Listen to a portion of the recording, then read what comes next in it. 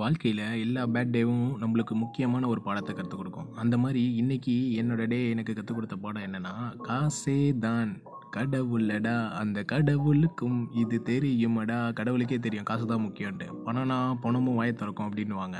அந்த பணம் மட்டும் உங்ககிட்ட இருந்துச்சுன்னா நீங்கள் என்ன வேணால் பண்ணலாம், என்ன தப்பு வேணால் பண்ணலாம். அந்த தப்பை மறைக்கலாம், அந்த தப்பை தட்டி கேட்குறவனை அடிக்கலாம், அதையும் மறைக்கலாம். போலீஸு நீங்கள் சொல்கிறத கேட்பாங்க, வக்கீல் உங்கள் கூட நிற்பாங்க, கோர்ட்டு பொய் சொல்லும். அந்த பணத்துக்காக யார் யார் காலையோ வாருவாங்க, யார் யார் காலையோ பிடிப்பாங்க.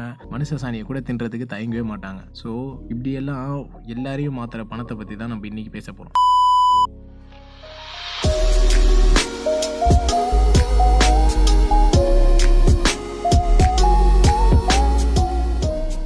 ஹலோ வணக்கம் மக்களே. நீங்கள் கேட்டுக்கிட்டு இருக்கிறது jobless junkies podcast, hosted by டுவாட் மேன் மேனி அண்ட் கோபி. சரி கோபி, இன்னைக்கு டேயில் நம்ம காசை பற்றி பேசுகிறோம் அப்படின்ட்டு ஃபஸ்ட்டே சொல்லியிருக்கோம். நீ என்ன சொல்ல விரும்புகிற காசை பற்றி?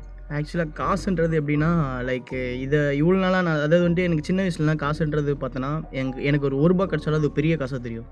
ஓகேவா? சின்ன வயசில் இருக்கும் போதும் சரி, ஒரு 2 ரூபா 1 ரூபா கிடச்சாலே அதை நம்ம அப்படி பார்த்துப்போம், அவ்வளோ இது பண்ணுவோம். அப்போட்டு எனக்கு அந்த பெரிய காசு இந்த காசு இருக்கிறதுனால இது இவ்வளோ பண்ண முடியும் அப்படிலாம் எனக்கு தோணலை. ஏன்னா நம்ம அந்த சின்ன வயசில் இருக்கும்போது பெரிய பையனாக ஆகும்போது நம்ம சில விஷயங்கள் லைஃப்பில் நம்ம வந்துட்டு அதை நம்ம ஃபேஸ் பண்ணும்போது, காசு இருந்தால் அப்போ என்ன வேணால் பண்ணலாமா, யார் வேணால் நம்ம கூட நிற்பாங்களா அப்படின்னு எனக்கு தோணுச்சு.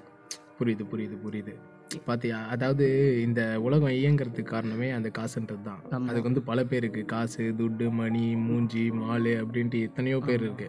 ஆனா அதோட யூஸ் என்னன்னு பார்த்தோன்னா ஒண்ணுதான். ஓகேவா? ஒரிஜினலா காசோட யூஸ் என்ன தெரியுமா? நீ அதை ஒரு எப்படி சொல்றது, ஒரு பொருளையோ ஒரு சர்வீஸையோ நீ வாங்குறதுக்கு ஒரு வேல்யூவை கொடுக்கணும். அந்த வேல்யூவை தான் ஒரு பேப்பர் நோட்ல காசுன்ற பேர்ல கொடுக்குறோம். ஆனா அது பண்ற வேலை எல்லாம் பாத்தியா? நாட்டில் நடக்கிற எல்லா விஷயத்துக்கும் இன்னைக்கு நீ பேப்பர் எடுத்து பார்த்தனா எவ்வளோ விஷயம் பார்க்கலாம். ஆனால் அந்த எல்லா விஷயத்துக்கும் மூல காரணம் ஒரே ஒரு விஷயமா தான் இருக்கும், காசு. என்னன்னா, இப்போ ஒருத்தன் கொலை பண்ணுறான்னு வச்சுக்கேன். அவன் கொலை பண்ணும்போது என்ன பண்ணுவான்? அவன் காசை ஏமாத்திருப்பான், இல்லை காசு மூலயமா எதனா பண்ணுற மாதிரி இருக்கும். இந்த மாதிரி ஃபுல்லாக எந்த ஒரு பிரச்சனை எடுத்தாலும் அது ரிலேட்டடாக இருக்கும். பார்த்தனாலே நீ அதே மாதிரி பார்த்துன்னு வச்சுக்கேன், ஃப்ரெண்ட்ஸுக்குள்ளே சண்டை வந்தாலும் சரி, ஃபேமிலிக்குள்ளே சண்டை வந்தாலும் சரி, அதுக்கப்புறம் பார்த்தோன்னா பிஸ்னஸில் பிரச்சனை வந்தாலும் சரி, நாட்டுக்கே பிரச்சனை வந்தாலும் சரி, நாடே ஏன் கஷ்டப்படுது? கடனால தான். இந்த இந்தியாவே பார்த்தோன்னா கடனால தான் கஷ்டப்படுது. அதனால தான் நம்மளால் எதுவுமே பண்ண முடியல. நம்மளோட இந்தியனோட மணி அந்த வேல்யூவோட க்ரோத் கம்மியாயிடுச்சு. அதனால் நம்மளால் அதிக மணி கூட நம்ம அடிக்க முடியல. அந்தளவுக்கு எக்கனாமிக்கலாக நம்ம ரொம்ப டவுனில் இருக்கோம். அதாவது மணி அடிக்கிறதுன்றது ஒரு ப்ராப்ளம் கிடையாது. அதாவது எப்படி சொல்கிறது, ரொம்ப நாளைக்கு முன்னாடி காசோட வேல்யூ எதுவால் இருந்துச்சுன்னா, கவர்மெண்ட் கிட்ட இருக்க கோல்டாலையும் சில்வராலையும் உன்னோட கோல்டு அளவையும் சில்வர் அளவையும் மதிப்பிட்டு தான் உன்னோட காசோட அளவை நீ பிரிண்ட் பண்ணிக்க முடியும் உன்னோட கவர்மெண்ட்டுக்கு. ஓகேவா? அதை டோட்டலாக மாற்றிட்டாங்க. இப்போ எப்படின்னா, எக்கனாமிக்கில் இன்ஃப்ளேஷனும் டிஃப்ளேஷனையும் பார்த்து தான் காசை பிரிண்ட் பண்ணுவாங்க. அவங்களால காசு அதிகமாகவும் அடிச்சு கொடுக்க முடியாது. இப்போ நீ மக்கள் எல்லாருமே கஷ்டப்பட்டுட்டு இருக்காங்க. காசை நிறைய அடிச்சு பிரிண்ட் பண்ணி கொடுத்துட்டா என்ன ஆகும்? அதாவது இன்னும் நிறைய காசு செலவு பண்ண மாதிரி ஆகிடும். கிடையாது, என்ன ஆகும் தெரியுமா? நாட்டில் இருக்க எல்லா கூட்ஸோட வேல்யூவும் திருப்பி அதிகமாகிடும். என்னதான் நீ அதிகமாக காசு பிரிண்ட் பண்ணி கொடுத்தாலும் சரி, அதை உள்ள பழக்கத்துக்கு கொண்டு வரும்போது அந்த கூட்ஸோட இப்போ நீ 10 ரூபா கொடுத்து ஒரு பொருள் வாங்குறோம் வச்சுனியா, காசை நிறைய அடிச்சு இல்லை 2000 நோட்டு இல்லை எக்கச்சக்கமாக அடிச்சு இல்லை எல்லா கஷ்டப்படுறவங்க எல்லாருக்கிட்டும் கொடுத்துட்டோம் வச்சுக்கோ, என்ன தெரியுமா ஆகும்? நாட்டில் பிரச்சனை இருக்காது, ஆனால் எல்லாத்துக்கும் ரேட் அதிகமாகிடும். நீ சொல்கிற மாதிரி திருப்பி அதே பிரச்சனை தான் நிற்கும். அதாவது 10 ரூபா வித்த பொருள் உன் கையில, அதாவது 10 ரூபா சம்பாரிச்சிருந்த நீ உன்கிட்ட 1000 ரூபாவா இப்ப கவர்மெண்ட் கொடுக்குதுன்னு வச்சுக்கோயா. இந்த மாதிரி காசை நிறைய பிரிண்ட் பண்ணி 10 ரூபாய்க்கு நீ வாங்கிட்டு இருந்த பொருள் அதே மாதிரி 1000 ரூபாய் ஆயிடும். உன் கஷ்டமும் தீராது, உன்னோட இதுவும் தீராது. உன்கிட்ட காசு மட்டும்தான் அதிகமா இருக்கும். அவ்வளவுதான். உங்ககிட்ட கஷ்டம் இருக்க வரைக்கும் நம்ம கிட்ட காசு இருக்கும். நாங்களாம் உசாராயிட்டா நாங்க ராஜஸ்தானுக்கே ஓடிடும். அதே மாதிரிதான் டிஃப்ளேஷன்றது வேற ஒண்ணும் கிடையாது. காசை கம்மியா பிரிண்ட் பண்ணா என்ன தெரியுமா ஆகும்? கூட்ஸோட வேல்யூவும் குறையுமே தவிர என்ன ஆகும்னா காசோட வேல்யூ அதிகமாகிடும். அந்த ஒரு நோட்டோட வேல்யூ ரொம்ப அதிகமாகிடும். காசே கம்மியாக இருக்குல்ல, அந்த காசுன்ற நோட்டு ரொம்ப கம்மியாக இருக்குது, கம்மியாக தான் பிரிண்ட் பண்ணி வச்சுருக்காங்களே. அதனால் என்ன பண்ணுவாங்க, காசை எல்லாம் அடித்து ஒரு இடத்துல பதுக்கி வச்சுப்பானுங்க. இப்பயும் பிரச்சனை காரணம் அதுதான். அந்த காசுன்றதை பதுக்கி வச்சுக்கிட்டு டேக்ஸ் கட்டாமல் நிறைய விஷயத்த இது பண்ணுறதால தான். இதாண்டா பணம்னா பணமும் வாய் திறக்கணும் பற்றியா? சும்மா சொன்னாங்க. பொய்யெல்லாம் கிடையவே கிடையாது. இன்னைக்கு நாளில் நான் கற்றுக்கிட்டது தான். ஓகேவா? நான் இப்போ வரைக்குமே சரி, இதுக்கு முன்னாடியுமே சரி, காசுன்ற ஒரு விஷயத்தை பெருசா நான் யோசிச்சது கிடையாது. ஏன்னா அது உனக்கு தேவைப்பட்டதும் கிடையாது. ஏன்னா காசு இருந்தால் தான் சந்தோஷப்படுவோன்றது நமக்கு கிடையாது. ஃபர்ஸ்ட் ஆஃப் ஆல் அது ஒரு டூல் மாதிரி தான். மணின்றது ஒரு டூல் தான். உனக்கு தேவையான பொருட்களை வாங்கிக்கவும், உனக்கு தேவையானதை செஞ்சுக்கவும் மட்டும்தான் அந்த காசு தேவையே தவிர அந்த காசால் எல்லாமே பண்ணிட முடியாது. இப்போ காசால் வாங்க முடியாத பொருட்கள்னு நிறைய இருக்குது கோபி. ஆனால் அதெல்லாம் பொய், சுத்த பொய், உண்மையான பொய்.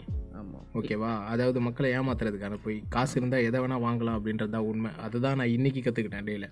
இல்லைடா, மணி கான்ட் பை ஹாப்பினஸ்ன்றாங்களே, அது தப்பு.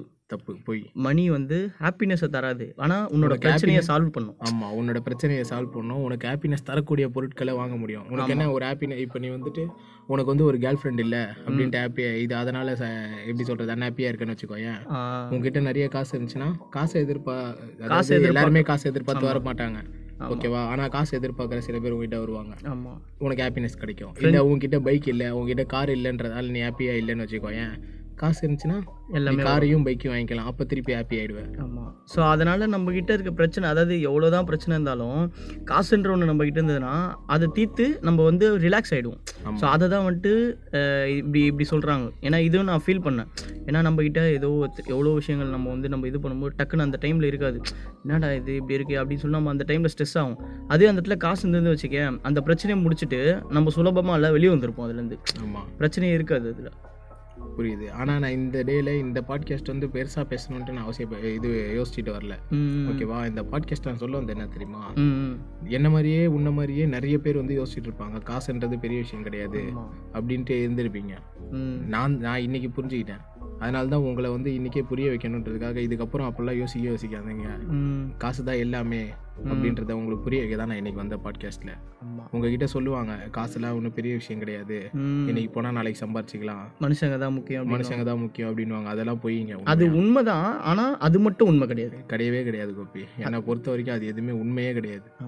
காசு இருந்தால் அதாவது இருக்காங்க, ஓகேவா? எனக்கும் வந்து காசை பெருசாக நினைக்காம, காசை பெருசாக இப்போ நீ இருக்க என் கூட, நீ வந்து என்கிட்ட இருக்க காசுக்காக இல்லை, இருந்தாலும் மேஜர் அதாவது 90% ஆஃப் பீப்புளும் மற்றவங்க எல்லாருமே உன்னை சுற்றி இருக்கவங்க எல்லாருமே வந்துட்டு உங்ககிட்ட இருக்க காசை வச்சு தான் உன்னோட வேல்யூவை வந்து எடை போடுவாங்க. நீ காசு இருந்தால் கண்டிப்பாக நல்லா வந்தா. இப்போ உன்னை கெட்டவன்ட்டு 100 பேர் சொல்லிட்டு இருக்கலாம் குப்பி. உங்ககிட்ட காசு வந்ததுக்கப்புறம் ஒருத்தன் கூட உன்னை கெட்டவன் சொல்ல மாட்டான். அந்த காசு எடுத்து நல்ல விஷயத்த பண்ணி பாறேன், உன்னை நல்லவன் சொல்லுவானுங்க. ஆமாண்டா, இப்போ உங்ககிட்ட காசு இல்லை, இப்போ நீ உன்னை 100 பேர் கெட்டவன் சொல்லிட்டு இருக்காங்க. உங்ககிட்ட 100 கோடி ரூபா காசு இருக்குன்னு வச்சுக்கோயேன், எடுத்து இது அனாதை பசங்களுக்கு ஹெல்ப் பண்றது அந்த மாதிரி நல்ல விஷயத்த நீ பண்ணு, உன்னை நல்லவன்றுவானுங்க உடனே. பாரி வள்ளல்ரா அப்படின்றானுங்க. ஆமா, நீ பின்னாடி வந்து 100 பேரை கொலை பண்ணியிருந்தா கூட யாருமே கண்டுக்க போறது. அதை அப்படியே இப்படி மறைச்சு விட்டு போயிடுவாங்க. ஆமா, அதுக்கு தான் மச்சான் இந்த ஃபண்ட் ரைஸ் பண்றது, இந்த நான் வந்துட்டு இது வச்சிருக்கேன், இந்த ட்ரஸ்ட் வச்சிருக்கேன், அது இதுன்னு சொல்லிட்டு பெரிய பெரிய ஆளுங்கெல்லாம் என்ன பண்ணுவாங்கன்னா தப்புங்களை பண்ணிட்டு இந்த மாதிரி ட்ரஸ்ட் வச்சு அந்த பாவத்தை எப்படி போய்க்கணும்னு நினைச்சு பண்ற வேலைகள் இதெல்லாம். புரியுது. இது வந்து நமக்கு தெரியாது. அவங்கள பத்தி கேள்வி கேட்கறோம், அவங்கள பத்தி சொல்லவும் நம்ம இப்போ வரல. அதனால அவங்கள பத்தி பேசி நம்மளே பிரச்சனை வச்சுக்காரணும். இல்ல சொல்றேன் மச்சான், இந்த மாதிரி இருக்குன்றேன், வெளியே இருக்கு, ஆனா யாருக்கும் தெரியாது. இதை பத்தி பேசினா கூட சில பேர் வந்துட்டு தயங்குவாங்க. ஆனால் இங்கே வந்து கருத்து சுதந்திரன்றது எல்லாருக்குமே இருக்குது. நம்ம வந்துட்டு ஓப்பனாக நம்ம ஃப்ரீயாக பேசணும். அதுக்கு தான் வந்துட்டு நம்ம இண்டிபெண்டன்ஸ் வாங்கியிருக்கோமே. இது கூட ஒரு சுதந்திரம் இல்லைன்னு வச்சுக்கேன், அப்புறம் நம்ம எதுக்கு இந்த நாட்டில் இருந்துக்குன்னு எதுவுமே நம்ம பண்ணக்கூடாது, எதுவுமே பேசக்கூடாது அப்படின்னா எதுவுமே பண்ண முடியாது. நம்ம தான் கோப்பி, நான் முன்னாடி சொன்னது உண்மைதான். ஓகேவா? நம்ம அதை சொல்லியே பாட்காஸ்ட்டை முடிப்போம். ஒன்றுமே இல்லை, அந்த காசுன்னு இருக்கு பார்த்தியா, அந்த காசு உன் கையில் இருந்தால் உண்மை இதுதான். யாரை வேணா நீ என்ன வேணா பண்ணலாம், நீ நினச்சதை பண்ணலாம். ஓகேவா? உன்னை அதாவது நீ தப்பு பண்ணலாம், அந்த தப்பை மறைக்கலாம். அந்த தப்பை மறைக்கிறதால எவனா தட்டி கேட்டானா அவன் அடிக்கலாம், அதையும் மறைக்கலாம். ஆமா, ஓகேவா? அதுக்கு அவனுக்கு இன்னொரு காசை கொடுத்து அவனை மொத்தமா ஆஃப் பண்ணலாம். ஆமா, இப்படி அதாவது நீ அவனை கொலையே பண்ணாலும் வந்துட்டு காசு இருந்தா தப்பிச்சுக்கலாம். ஆமா, அதே மாதிரி இப்போ காசு இருந்தது வச்சுக்கேன், உன் கூட 4 பேர் ஒட்டுவானுங்க. ஓகேவா? எதுக்கு ஒட்டுவானுங்கன்னா நீ செலவு காசுக்காக. அந்த காசு உங்ககிட்ட இருக்க வரைக்கும் நீ எத்தனை பேரை வேணா கூட வச்சுக்கலாம். இது தப்பவே தெரியாது. அதாவது இப்போ ஒருத்தர் இருக்கான்னு வச்சுக்கேன், அவன்கிட்ட காசு இருக்கு, அவன் கூட எல்லாம் ஒரு 4-5 பேர் இருக்கானா, இன்னொருத்தவங்க கூட வந்து ஒரு இதுவாகுது அப்படின்னா இந்த 4 பேரும் அவன் என்ன பண்ணான்னு நினைக்க மாட்டானுங்க, இவன் கூட மட்டும்தான் நிற்பானு, ஏன்னா இவன்கிட்ட காசு இருக்கு. ஆமா, அப்படின்ற ஒரு லாஜிக் தான். ஏன் இந்த சொல்லிட்டேனே கோபி முன்னாடியே, காசுக்காக மனுஷனோட சாணியை கூட தின்ற உலகம் இது.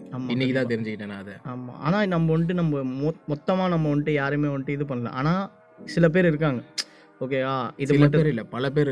ஆமா, பல பேர் வந்துட்டு காசு காசு காசு காசு அதை வச்சு எல்லாரையும் வந்துட்டு கெட்டது பண்ணி இது பண்றாங்க. ஆனா எனக்கு ஒன்று இது இருக்கு மணி, இது வந்துட்டு சுவாமி விவேகானந்தா சொன்னது, கர்மான்றது பார்த்தேன்னு வச்சுக்கேன், நீ கெட்டது பண்ணனா உன் தலையில் ஏறி ஃபஸ்ட்டு உட்காந்துக்கும். அது என்ன பண்ணும் தெரியுமா, கரெக்டான டைம் வரும்போது மொத்தமாக நீ எவ்வளோ கெட்டது பண்ணியோ அதுக்கு ஈக்குவலான கெட்டது உனக்கு உடனே நடக்கும். கண்டிப்பாக கோபி, இதுவும் உண்மைதான். ஆமாம், அதே மாதிரி நல்லதுன்றதுக்காக, அதாவது காசுன்ற இவ்வளோ நேரம் நான் சொல்லிட்டு இருந்தது வந்துட்டு காசுன்றது இருந்தால் என்னென்ன பண்ணலான்ட்டு தான். ஆனால் அதை வச்சு நீ கெட்டது மட்டுமே பண்ணிட்டு இருந்தேன் வச்சுக்கோங்க, கண்டிப்பாக உனக்கு வந்து பெருசாக இதுவாக உன்னையோ இல்லை உன் ஃபேமிலி ஆளுங்களையோ கண்டிப்பாக வந்து பெருசாக பாதிக்கும். அப்போ தெரிஞ்சுப்போம், அப்போ நம்ம இவங்களுக்குலாம் பண்ண கெட்டது, காசுக்காக நம்ம இவங்களுக்குலாம் பண்ண கெட்டது தான் நம்ம இவங்களை மற்றவங்களை இப்போ நம்மளையும், அதாவது இப்போ நான் வந்து என்கிட்ட காசு இருக்குன்றதுக்காக அவ்வளோ கெட்டது பண்ணியிருந்தேன் வச்சு என்னையும் என் ஃபேமிலியும் பாதிச்சிருக்கோம். கண்டிப்பாக அது நடக்காமலாம் போகவே போகாது. நான் சத்தியமாக சொல்கிறேன், அது கண்டிப்பாக நடக்கும். எல்லாம் வயசானவங்களாம் சொல்லுவாங்க பாரு, அவன் பாவம் பண்ணிங்கனாப்பா அதுதான் அனுபவிக்கிறான் அப்படின்னுவாங்க பாரு. சும்மா கிடையாதுடா அது. அந்த காலத்தில் சொன்ன பழமொழிலாம் நீ எடுத்து பார்த்தோன்னு வச்சுக்கேன், அந்த மாதிரி இருக்கும். ஆனால் நம்ம தான் வந்துட்டு அவங்கள வந்து பூமரு அப்படி இப்படின்னு கலாச்சிட்டு போயிடும். ஆனால் உண்மையாக சொல்லப்போனால் அவங்க சொன்னது தான் இப்போதைக்கு நடந்துட்டு இருக்கு. ஏன்னா அவங்க இதெல்லாம் முன்னாடியே பார்த்துட்டாங்க. புரியுது. இப்போதான் நம்ம வந்துட்டு இதெல்லாம் பார்க்கும்போது நமக்கு என்ன ஆகுது, எனக்கு ஒருத்தர் தெரியும்டா, அவர் வந்துட்டு மற்றவங்களை ஏமாற்றி தான் வந்து, அதாவது ஒரு சிட் ஃபண்ட் அந்த மாதிரி வந்து ஏமாற்றி தான் வந்து காசு சம்பாரிச்சாருன்னு எல்லாருக்குமே நல்லா தெரியும். ஓகேவா, அவரை வந்து அவரை இது பண்ண முடியல, அவரை வந்து போலீஸில் இது பண்ணி வச்சு மாட்ட வைக்க முடியல, காசை கொடுத்து வெளியே வந்துட்டாரு. அவருக்கு 3 பசங்க. சரி, 3 பசங்களுமே வந்து ஆக்சிடென்ட்ல இறந்துட்டாங்க. ஓகேவா, இப்போ அந்த காசை வச்சு என்ன பண்ண முடியும் அவரால்? அவர் காசை வச்சு மறுபடியும் அந்த 3 பேரை திருப்பி கொண்டு வர முடியுமா? முடியாது, எதுவுமே பண்ண முடியாது அவரால் இப்போ. ஆனால் அவர் நினைச்சா அவர் சந்தோஷமா இருந்துக்கலாம், அவர் சந்தோஷமா இருந்துக்கலாம்டா. ஆனால் போன இது வருமா? அவரு போலயே ஏமாத்தினது அவரு தானே. ஆமாம், அதான்டா, அவங்க பாவம் அவங்க பிள்ளைக்கு அப்படின்னுவாங்க. ஒன்று அவங்க பிள்ளைக்கு போவோம், இல்லை பெற்றவங்களுக்கு போவோம். இந்த மாதிரி தான் வந்து ஸ்ப்ளிட் ஆகும். எது யார்கிட்ட போய் சேரும்னு தெரியாது. ஆனால் ஒன்றே ஒன்றா மணி, நீ இன்னைக்கு கெட்டது பண்ணிட்டு இன்னைக்கு நீ வெளியே வந்து ஈஸியாக சுற்றுற அப்படின்னு நினச்சி நீ தைரியமாக இருந்தேன்னு வச்சுக்கேன், அங்கே தான் நீ பெரிய பண்ணுற தப்பே கிடையவே. அதாவது நீ பண்ண தப்புக்கு நீ பாதிக்கப்பட்டாதான் மச்சான் அது ஒரிஜினல் தண்டனை. உனக்கு உன்னால வேற யாராவது பாதிக்கப்பட்டிருக்காங்கன்னு வச்சுக்கோங்க, அது தண்டனையே கிடையாது என்னை பொறுத்த வரைக்கும். அது வந்து இது அதாவது இது, ஆனால் அதுவும் ஒரு வகையில் பாவம் தான். உன்னால தான் அது நடந்திருக்கு அப்படின்ட்டு. ஆமாம், கண்டிப்பாக. அதான்டா, நம்ம ஏதோ ஒரு வகையில் நம்ம நல்லது பண்ணியிருப்போம். ஓகேவா, அந்த நல்லதும் நம்ம தலையில் போய் ஏறி உட்காந்துப்போம்.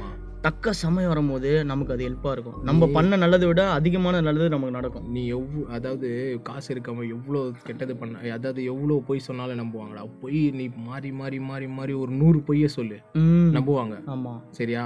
ஆனால் காசு இல்லாதவன் 100 உண்மையை சொன்னா கூட, அதோட ஆதாரத்தோட காமிச்சு சொன்னா கூட சரி, ஒருத்தன் கூட நம்ப மாட்டான். எல்லாம் நெய் அப்போட அவன் சும்மா சொல்லிருக்கான் அப்படின்ட்டு போயிடுவான். காசு இல்லைன்ட்டு கதை கொடுக்குறான்டா அவன் அப்படின்ட்டு போயிட்டே இருப்பான், அப்படின்ட்டு போயிடுவாங்க. அது இல்லாமல் எப்படி சொல்றதுன்னா, இந்த விஷயமே, இந்த ஒரு டாப்பிக்கே நம்ம ஏன் எடுக்கிறோம் தெரியுமா? எதனால் அப்படின்னா, இதை கேட்டிருக்க எல்லாருமே, அட்லீஸ்ட் நம்மளை கேட்குற ஒரு நம்மளை சப்போர்ட் பண்ணுற ஃப்ரெண்ட்ஸ்லாம் இருக்கீங்களா, கண்டிப்பாக நான் ஒன்று சொல்கிறேன், யாருமே நம்பாதீங்க, யாருக்கும் கெட்டதும் பண்ணாதீங்க. அதே மாதிரி காசு மட்டும்தான் உங்களை காப்பாற்றும் எந்த விஷயம்னாலும். அதாவது காசு சம்பாரிச்சிட்டோன்னு வச்சுக்கோங்களேன், நீங்கள் எதுக்கும் பயப்படணும்னு அவசியமே கிடையாது. எந்த பிரச்சனையில் இருந்தாலும் நீங்கள் வெளியே வர முடியும். அதை மட்டும் நான் வந்து இந்த நாளில் வந்துட்டு நானும் மணியை புரிஞ்சுக்கணும். அதை தான் நான் இன்னைக்கு நாளில் அதை பதிவு செய்ய விரும்புகிறேன். ஆமாம், கண்டிப்பாக. ஸோ எங்கள் மூலயமா, மணி அண்ட் கோபி மூலயமா உங்களுக்கு நாங்கள் சொல்ல விரும்புகிறது அதுதான். காசு அப்படின்ற ஒரு விஷயம் பார்த்தீங்கன்னா எல்லாருக்குமே அது வந்து நிறைய சந்தோஷத்தை கொடுக்கும், சோகத்தை கொடுக்கும், நிறைய விஷயங்கள் அது பண்ணும். பட் இருந்தாலும் அந்த இது வச்சு அதை நீங்கள் கண்டிப்பாக கையில் வச்சுக்கிட்டு தான் ஆகணும். வேறு வழியே கிடையாது. அது இல்லாமல் இப்போ இருக்க ஜென்ரேஷன்லேயும் அதுதான். ஆமாம், வேறு வழி கிடையாது. அதனால் அதுக்குன்னு சொல்லிட்டு அதை வச்சு நம்ம கெட்டது பண்ணக்கூடாது. நம்மளை காப்பாற்றிக்க மட்டும்தான் முயற்சி பண்ணணுமே தவிர யாருக்கும் கெட்டது நினைச்சிடாதீங்க. அது காசுன்றதை எவ்வளோ வேணா நீங்கள் சம்பாதிக்க தப்பே கிடையாது. ஆனால் மற்றவங்கள மாதிரி கெட்டது பண்ணணுன்றதை யோசிக்காதீங்க. ஆமாம், கெட்டது காசை வச்சு நீங்கள் உங்களால் முடிஞ்ச நல்லதை பண்ணிட்டு, உங்களால் நல்லது பண்ண முடியலனாலும் சரி, அடுத்தவங்களுக்கு கெட்டது மட்டும் பண்ணாதீங்க. கண்டிப்பாக. அதான் மணி, கடவுள் ஏன் நம்மளுக்கு நிறையா கொடுக்குறாருன்னா இல்லாதவங்களுக்கு கொடுக்கணும் அப்படின்றதுக்காக தான் நமக்கு கொடுப்பாரு. புரியுதா? இந்த விவேக் இருக்கார்ல, நம்ம லேட் விவேக் இருக்கார்ல, விவேக் சார் பார்த்தோன்னா மயில்சாமி இருக்கார் பாரு, அவர் விட வயசு அதிகம். ஆனால் ஒரு ஸ்டேஜில் வந்துட்டு என்ன பண்ணுறாரு விவேக் சார், மயில்சாமியை சொல்கிறாரு, நான் அவர் வந்துட்டு வாடா போடான்னு தான் கூப்பிட்டேன், ஆனால் வயசில் பெரியவர், பட் இருந்தாலும் சொல்கிறேன், மயில்சாமி மாதிரி ஒரு ஆளை வந்து நீங்கள் பார்த்துருக்கே மாட்டீங்க அப்படின்னு சொல்கிறாரு. என்ன அப்படி சொல்லியிருப்பாரு அப்படின்னு பார்த்தோன்னா, என்ன சொல்கிறாரு, அவர்கிட்ட காசு வந்ததுன்னா 10,000 வருதுன்னா அந்த 10,000 டக்கு டக்குன்னு கொடுத்து 2 நாளில் பிச்சைக்காரன் ஆகிட்டு வரான். புரியுதா? அவர் கையில் வர காசை உடனே கொடுத்து ஹெல்ப் பண்ணிடுவார். ஆமாம், அதே மாதிரி ஒரு பாட்டு, அதாவது ஏதோ ஒரு ஹோட்டலில் தங்கியிருக்காங்க, அங்கே வந்து டான்ஸ் பாட்டு பாட்டுருக்காங்க, ஹிந்தி பாட்டு, பா நம்ம பாடுறான்ல அப்படின்னு சொல்லிட்டு அவங்ககிட்ட போய் 100 ரூபா கொடுத்துட்டுருக்காரான். புரியுது. ஓகேவா? அவன் விவேக் சார் சொல்லியிருக்காரான், லாஸ்ட்டாக போகும்போது குத்துக்கலாயா அப்படின்னு ஒன்று, இந்த மாதிரி பாட்டுலாம் கேட்க முடியுமா சார், சூப்பராக இந்த பாட்டு கொடுக்கலாம் சார் அப்படின்னு இருக்காங்க. மறுபடியும் இன்னொரு பாட்டு போகிறோன்னா 100 எடுத்துன்னு போய் கொடு, 100 கொடுன்ட்டு மொத்தமாக கொடுத்து காலி பண்ணிட்டுருக்காரு. வெளியே ஏந்து கிளம்பிட்டு இருக்காரு வீட்டுக்கு. பார்த்தோன்னா கதவு தந்துட்டு உள்ள வந்துட்டு, சார் ஒரு 50 ரூபா கிடைக்குமா ஆட்டோக்கு அப்படின்ட்டு இருக்காராம். அப்போ பார்த்துக்கோ அந்த அவர் மாதிரி கையில ஒரு இருக்க மொத்த காசையுமே கொடுத்துருக்காரு. அதே மாதிரி இன்னொரு சம்பவம்டா, விவேக் ஓப்ரா இருக்கார்ல, அவர் நம்ம தமிழ்நாட்டுக்கு வந்து எங்கேயோ வந்துட்டு அந்த விவசாயிகளுக்கு உதவி பண்ணியிருக்காரு போல. இது மயில்சாமி சாருக்கு தெரிஞ்சு அவர் அங்கே போய் அவர் கழுத்தில் வந்துட்டு எம்ஜிஆர் செயின் இவ்வளோ தூரம் இருக்குமா, அந்த செயினை போய் தூக்கி தலையில் போட்டு வந்துட்டு பாய் சார் அப்படின்ட்டு வந்துட்டாராம். இப்படிலாம் இருக்காங்க பார்த்தியா, காசு பார்த்தியா. அவர் வந்து வச்சிருக்காரு தான், ஆனால் அவரே சொல்கிறாரு அவருக்கு இவ்வளோ நல்லது பண்ணதுனால தான் அன்றைக்கி ஏதோ ஒரு பெரிய படம் ஒன்று கிடச்சிதான். நீங்கள் பண்ண நல்லது தான் சார் இப்போ உங்களுக்கு வந்துட்டு நல்லதாக வந்து அமையுது அப்படின்ட்டு.